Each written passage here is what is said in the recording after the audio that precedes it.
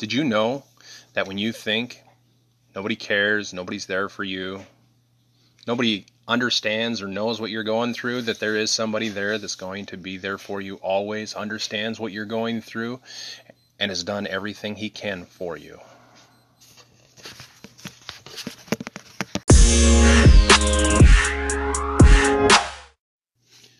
Billy Graham once shared a story that happened to him. He was driving through a small southern town. He was stopped by a policeman and charged with speeding. Graham admitted his guilt, but was told by the officer that he would have to appear in court anyways. The judge asked, guilty or not guilty? When Graham pleaded guilty, the judge replied, that'll be $10, $1 for every mile you went over the limit. Suddenly the judge recognized the famous minister. You have violated the law, he said. The fine must be paid, but I am going to pay it for you. He took a $10 bill from his own wallet, attached it to the ticket, and then took Graham out and bought him a steak dinner. That, said Billy Graham, is how God treats repentant sinners. That comes from Progress Magazine, December 14th of 1992.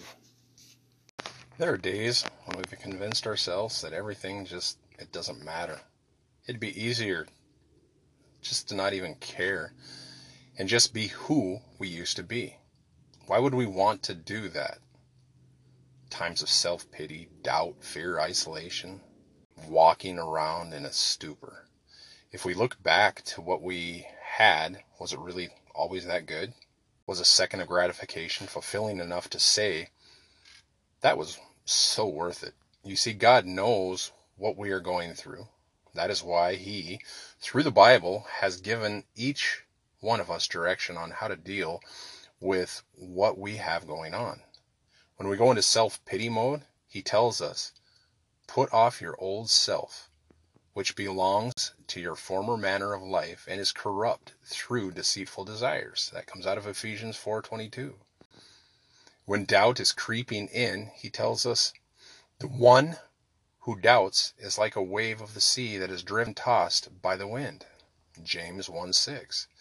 And when fear has convinced us that there is no way we can do it, He lets us know fear and intimidation is a trap that holds you back. Proverbs 29:25. That we become more and more isolated. Whoever isolates himself seeks his own desire. He breaks out against all sound judgment. Proverbs 18:1. When we walk around in this stupor, we fail to see or understand what God is doing for us. God gave them a spirit of stupor, eyes that would not see and ears that would not hear, down to this very day. Romans 11:8. Sometimes it is so difficult not to overemphasize the environment that we have landed in. It has a tendency to make so that we put up a shield that we think is the best way to protect ourselves. By doing this, we are listening to those little suggestions that are being whispered in our ears. If we would always keep our focus on God instead of all of the distractions that seem to creep up, will help solve a lot of problems that we face. If we enter every situation with love, even when it seems impossible, it will shield us, God's shield, from loads of headache. Fear not, for I am with you. Be not dismayed, for I am your God. I will strengthen you, I will help you, I will uphold you with my righteous right hand. Isaiah 41:10. No weapon that is fashioned against you shall succeed, and you shall confute every tongue that rises against you in judgment. This is the heritage of the servants of the Lord, and their vindication from me declares the Lord. Isaiah 54:17. He who dwells in the shelter of the Most High will abide in the shadow of the Almighty. I will say to the Lord, my refuge and my fortress, my Lord in whom I trust, for He will deliver you from the snare of the fowler and from the deadly pestilence. He will cover you with His pinions, and under His wings you will find refuge. His faithfulness is a shield and a buckler. You will not fear the terror of the night, nor the arrow that flies by day, nor the pestilence that stalks in the darkness, nor the destruction that wastes at noonday. 1,000 may fall at your side, 10,000 at your right hand, but it will not come near you. You will only look with your eyes and see the recompense, because you have made the Lord your dwelling place, the Most High, who is my refuge. No evil shall be allowed to befall you, no plague come near your tent.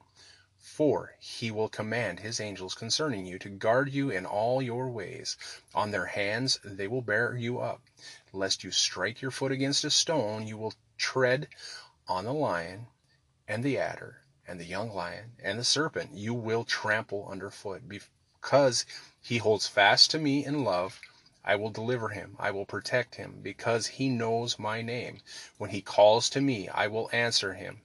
I will be with him in trouble. I will rescue him and honor him. With long life I will satisfy him and show him my salvation. That's Psalm 91, 1 through 16.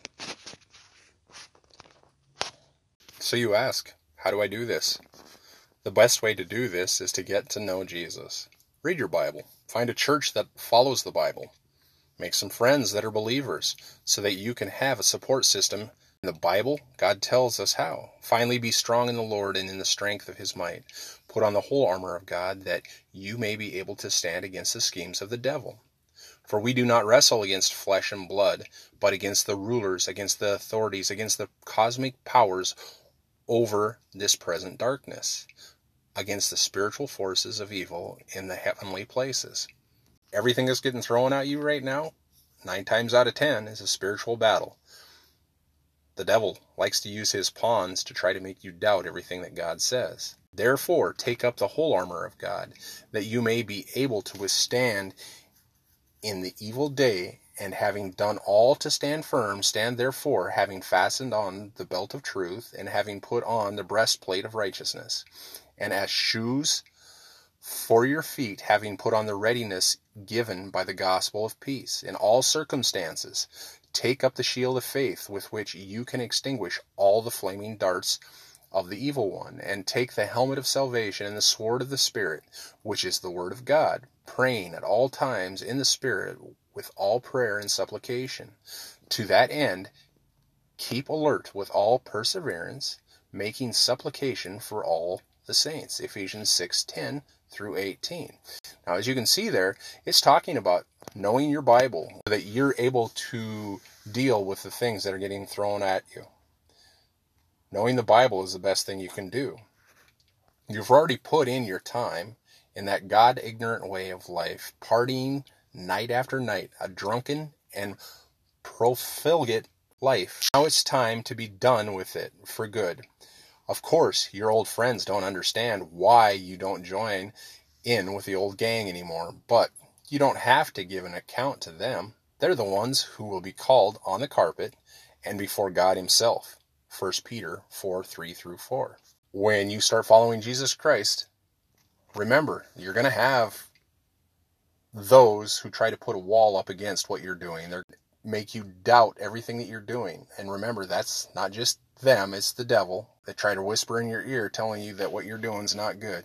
Always remember who you're fighting this battle for, so that you know God. It's so that you have eternal life and not having to deal with that which is below. Dear Heavenly Father, please give me grace on all of these things around me that keep on making me doubt, that keep on trying to get me to go down a different path. Lord, just help block these things away from me, Lord.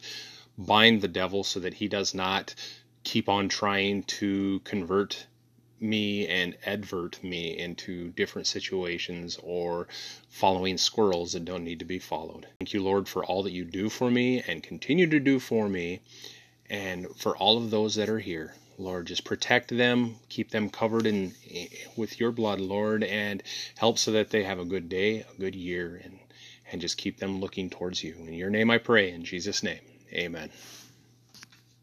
As we leave, I would like to bring up 2 different points. Point number 1, if you declare with your mouth Jesus is Lord and believe in your heart that God raised him from the dead, you will be saved. That's Romans 10:9. All you got to do is ask, believe exactly what happened, and the relationship that you can have with Jesus Christ starts.